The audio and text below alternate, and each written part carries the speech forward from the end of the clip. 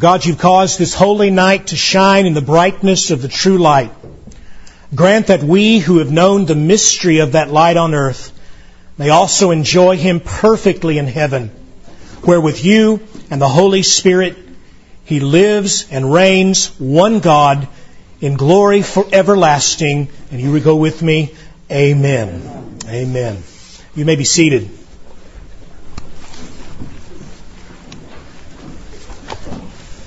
It's a brief devotional tonight as we think about the shining of that light. Luke chapter 2, verse 7 to 9. God's Word says that then Mary gave birth to her firstborn son and wrapped him in swaddling clothes and laid him in a manger because there was no place for them in the inn. And in the same region there were shepherds out in the field keeping watch over their flocks by night. And an angel of the Lord appeared to them, and the glory of the Lord shone around them, and they were filled with fear. So what terrified the shepherds that night? What were they afraid of?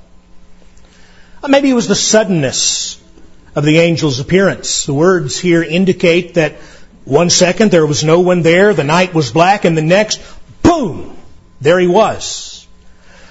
Not at some safe distance coming toward them slowly, but just suddenly, right there within arm's reach. I mean, that'll scare your pants off in the middle of the night.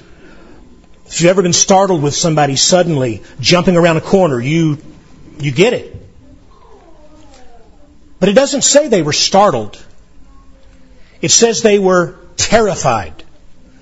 Literally afraid with great fear. Why? Because the glory of the Lord was shining all around them. Now what does that mean? And why did it terrify them?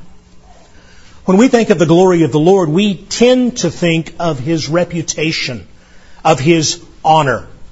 A man's chief end is to glorify God and to enjoy Him forever. And by that we mean praise Him. We mean honor Him by the way we live.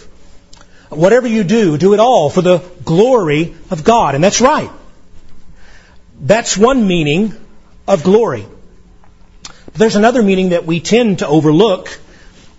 And that's the one they saw that night. And I say saw because this glory was visible.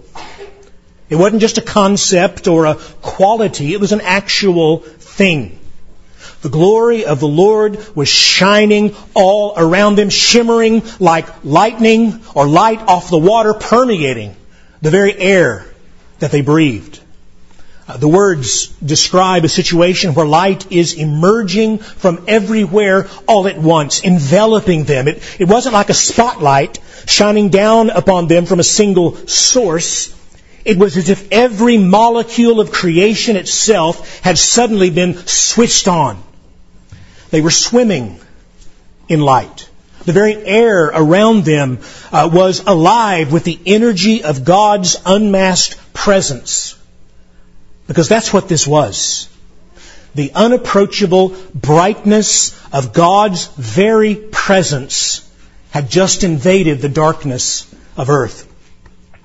Throughout the Old Testament, when God showed up in person to manifest His presence in some way to His people, that presence was often signaled by the sudden appearance of a blinding, fiery brightness. For instance, we read in Exodus 24:17 that the appearance of the glory of the Lord was like a devouring fire on the top of the mountain in the sight of the people of Israel. Or Ezekiel 1:28, the prophet describes a brightness all around. And then he says, such was the appearance of the likeness of the glory of the Lord. And when I saw it, I fell on my face.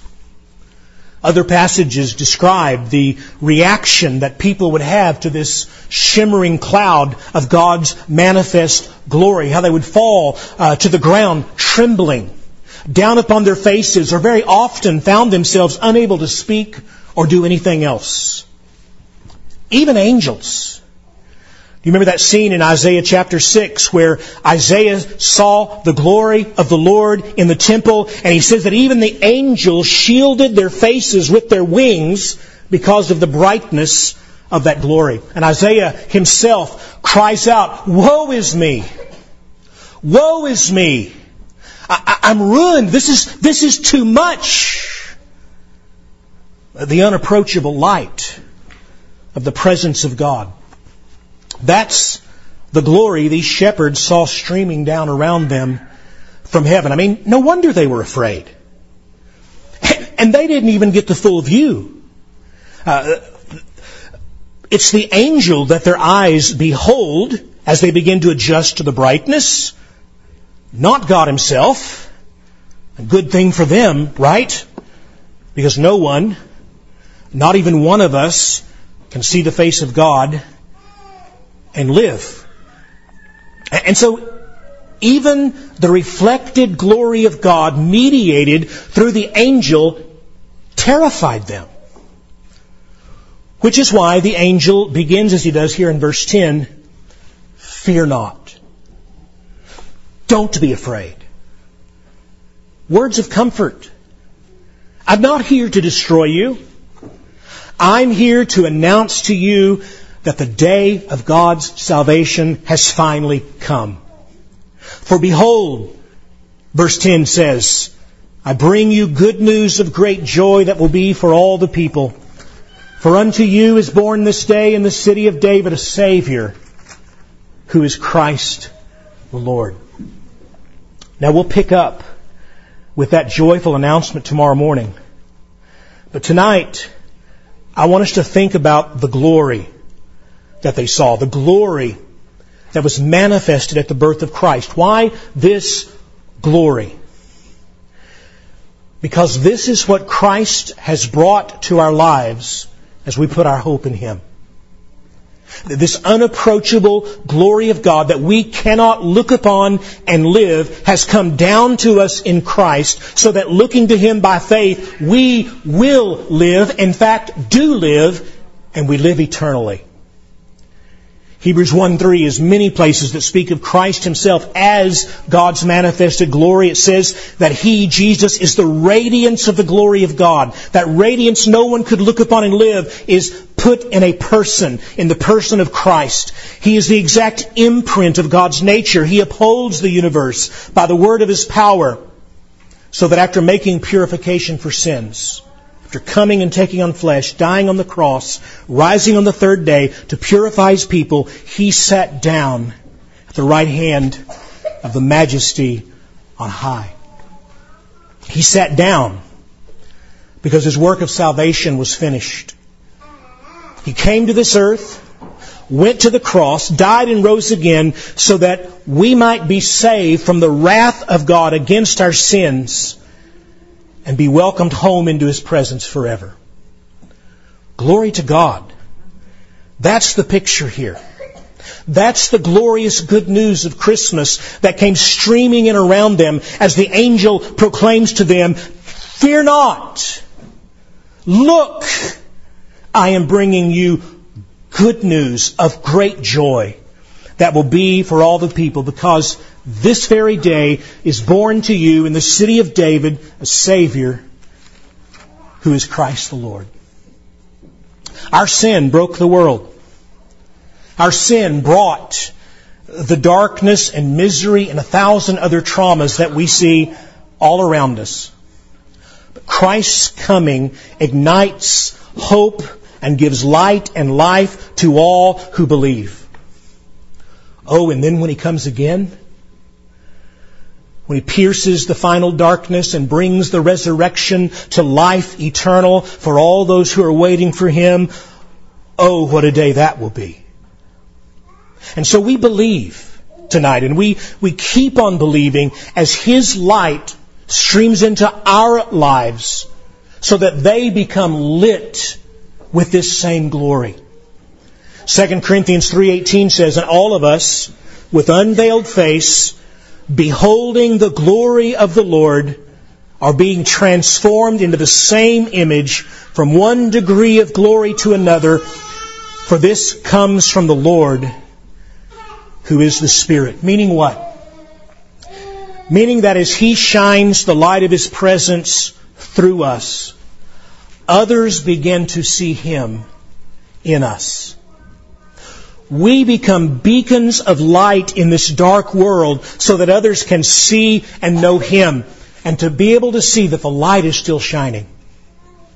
Until that day, finally, brothers and sisters, when with unveiled face, we behold Him face to face. We behold His glory in full. We see Him as He is.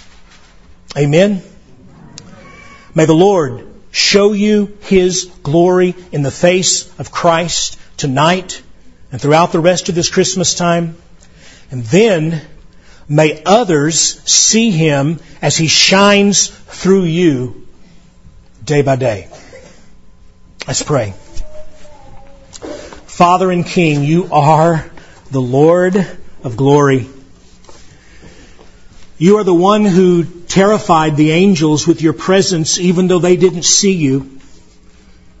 But how could they know, how could they guess that You had come in person? That though You sent the announcement by an angel, You weren't just sending an angel this time, You were coming Yourself. God had taken on flesh in the womb of Mary. The Creator took on a human body to be born into this world like any other baby, to live in this mess just as we do, and to take our place that we might have His life with You in glory forever. Thank You for this indescribable gift. Father, I pray for every person in this room that they would know this gift, that it wouldn't just be a seasonal celebration, but it would be a reality that lights their life not only tonight, but throughout all eternity as they continue to put their hope in You. Oh, Jesus, be the center of our celebration. More than that, be the very center of our lives. For it is in Your sake and for Your kingdom that we pray. Amen.